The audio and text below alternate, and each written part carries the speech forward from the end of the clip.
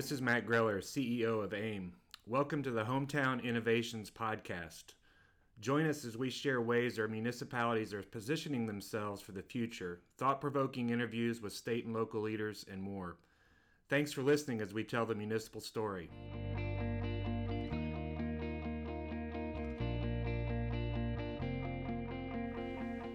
Welcome to this episode of AIM's Hometown Innovations Podcast. This is Chelsea Schneider, AIM Municipal Innovation Specialist, and today I am in Columbus with Mayor Jim Linnep. Mayor, tell me a little bit about the heroin epidemic, responses and kind of proposals Columbus has in place. Sure. We've been fortunate to have some good partners. So the first thing that I would encourage anyone to do would be to reach out and find others in the community that can work with you. Here we have formed a partnership among the City of Columbus, the County of Bartholomew, and Columbus Regional Health, which is the local health care provider. And the whole notion is to try to get some buy-in among, all the agencies that really have a hand in this. I mean, we have taken the whole area of opioid use and tried to break it down into sort of four tasks. And what we call those, number one, is prevention and education. Number two is law enforcement. Number three is treatment. And number four is recovery.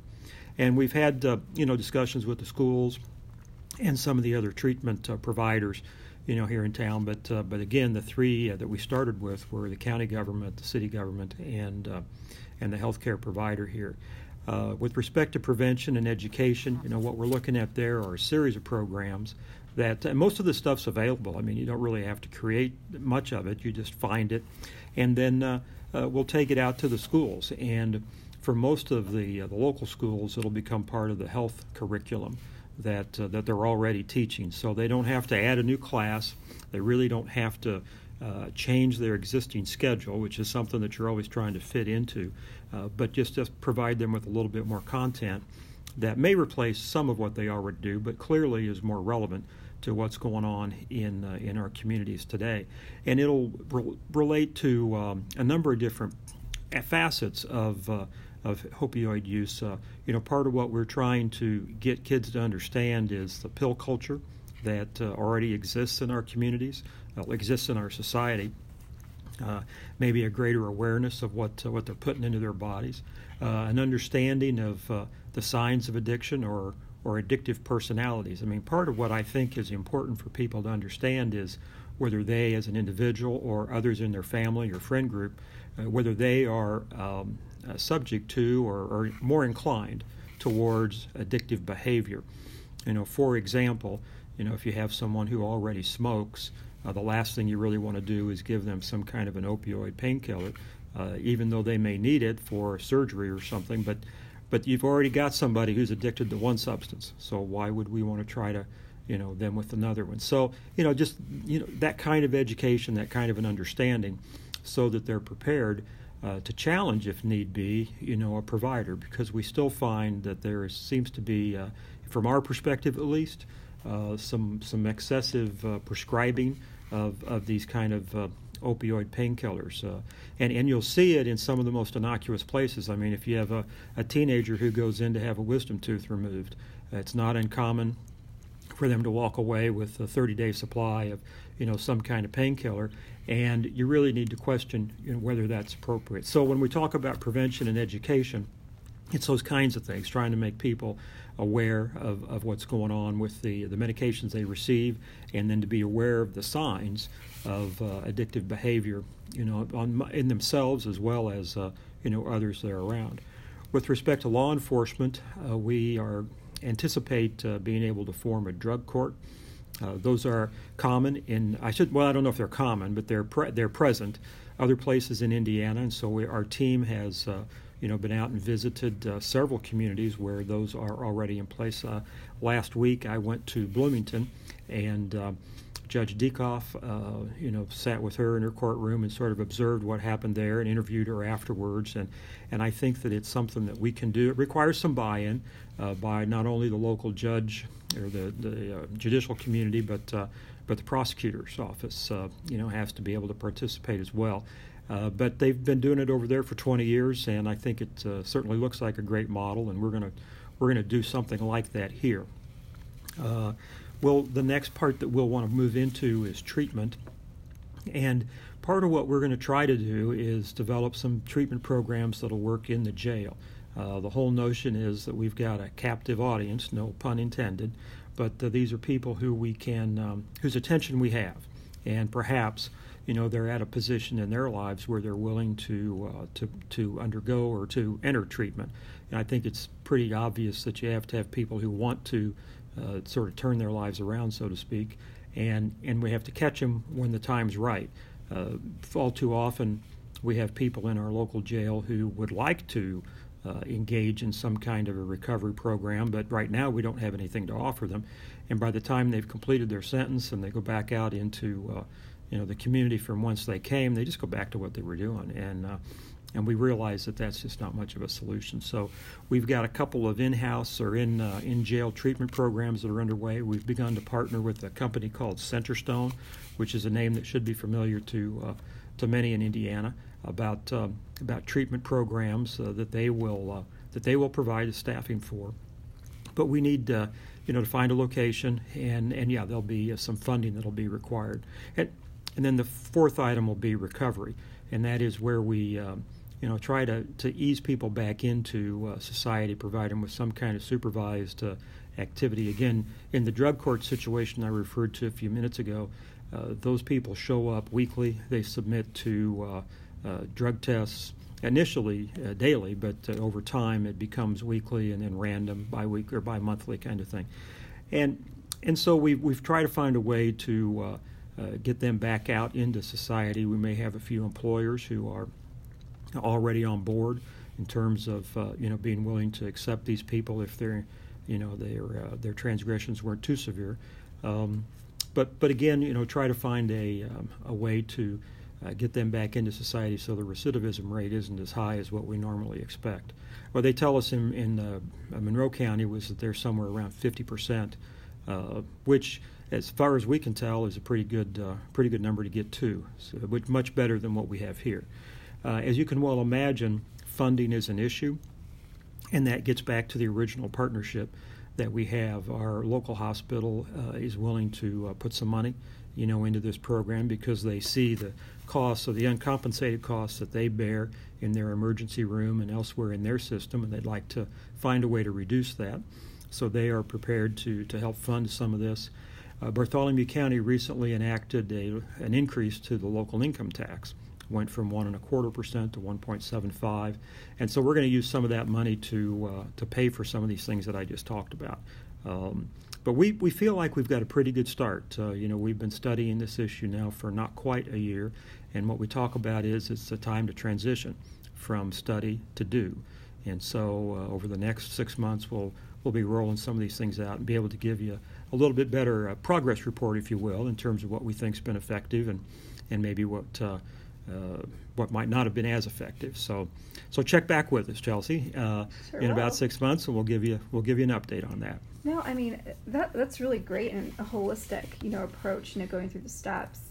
Why do you think it's kind of the city's role or a local government leader's role to really kind of come alongside this need in the community to address the heroin opioid epidemic? Well, we're all we sort of joke in Bartholomew County we're all Republicans here, and what we mean by that is that we really do rely or expect the private sector to take the lead on most of this stuff, but there's no profit to be made in this activity. The staff to patient ratio, if you want to look at it that way, is way too high to allow for the element of profit in this. And so if it's going to get settled, if it's going to get addressed, government and most likely municipal government is going to have to step forward. And it's simply because we're closest. We sort of have a better feel for what's happening in our communities, and I think we're better able to respond to it. Funding is always going to be an issue, but we so far have been able to get the money that we think we need, and hopefully we'll be able to have enough to make an improvement in the situation. But I really don't feel like it's appropriate for us to sit around and wait for some other entity or the private sector to step forward. We do get some participation from the private sector because, the employers in and around us look for workers, and they find it difficult sometimes for their recruits to pass a drug screen, and so there is some interest there, and we have been able to tap into that. But it seems like if we don't lead, there's nobody else will, and so it's just incumbent upon us to take the leadership role there and see if we can't get something done. Definitely. Kind of switching gears to another program, the city's doing, blight elimination. Mm-hmm. Tell me a little bit about Columbus's, kind of proposal and kind of Right. reaction to that. Well, there's really two pieces to that. I mean, when we talk about blighted property, it seems like we've got real estate, which oftentimes is residential dwellings that have fallen into an extreme state of disrepair. And then we've got abandoned or inoperable vehicles, which sometimes go hand in hand, but sometimes don't. But anyway, with respect to the real estate, we've been able to tap into a blight elimination program. It's a HUD program that will pay the owner of the property some money. I mean, it might be as high as $5,000.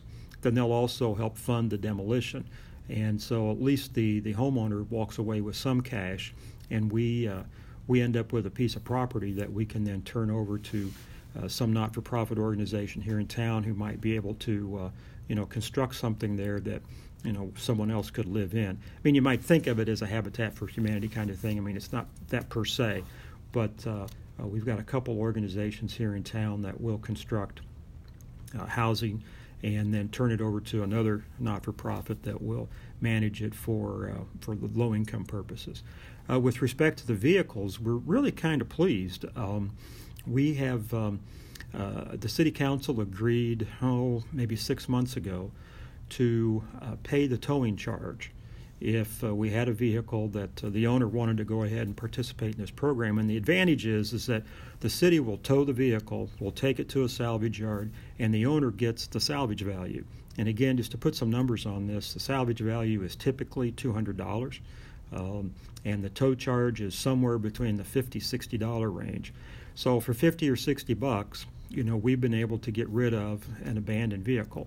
And we've done about 20, maybe 22 of those in this 6-month period. And while that number may not be large, what has been significant is the effect on others. Once people tend to realize that, we're serious about this program, because what I described to you was the carrot. There is a stick. I mean, if we identify this inoperable vehicle as that, and you don't respond to our request to participate in this program, well, then the fines can reach $100 a day. And so, people have begun to notice what we're doing here, and it's funny how this works. Compliance, voluntary compliance, has really increased. And when our code enforcement officer contacts somebody and tells them that, you need to take care of this, he gets a little more respect than he used to, and so we think that's a good thing.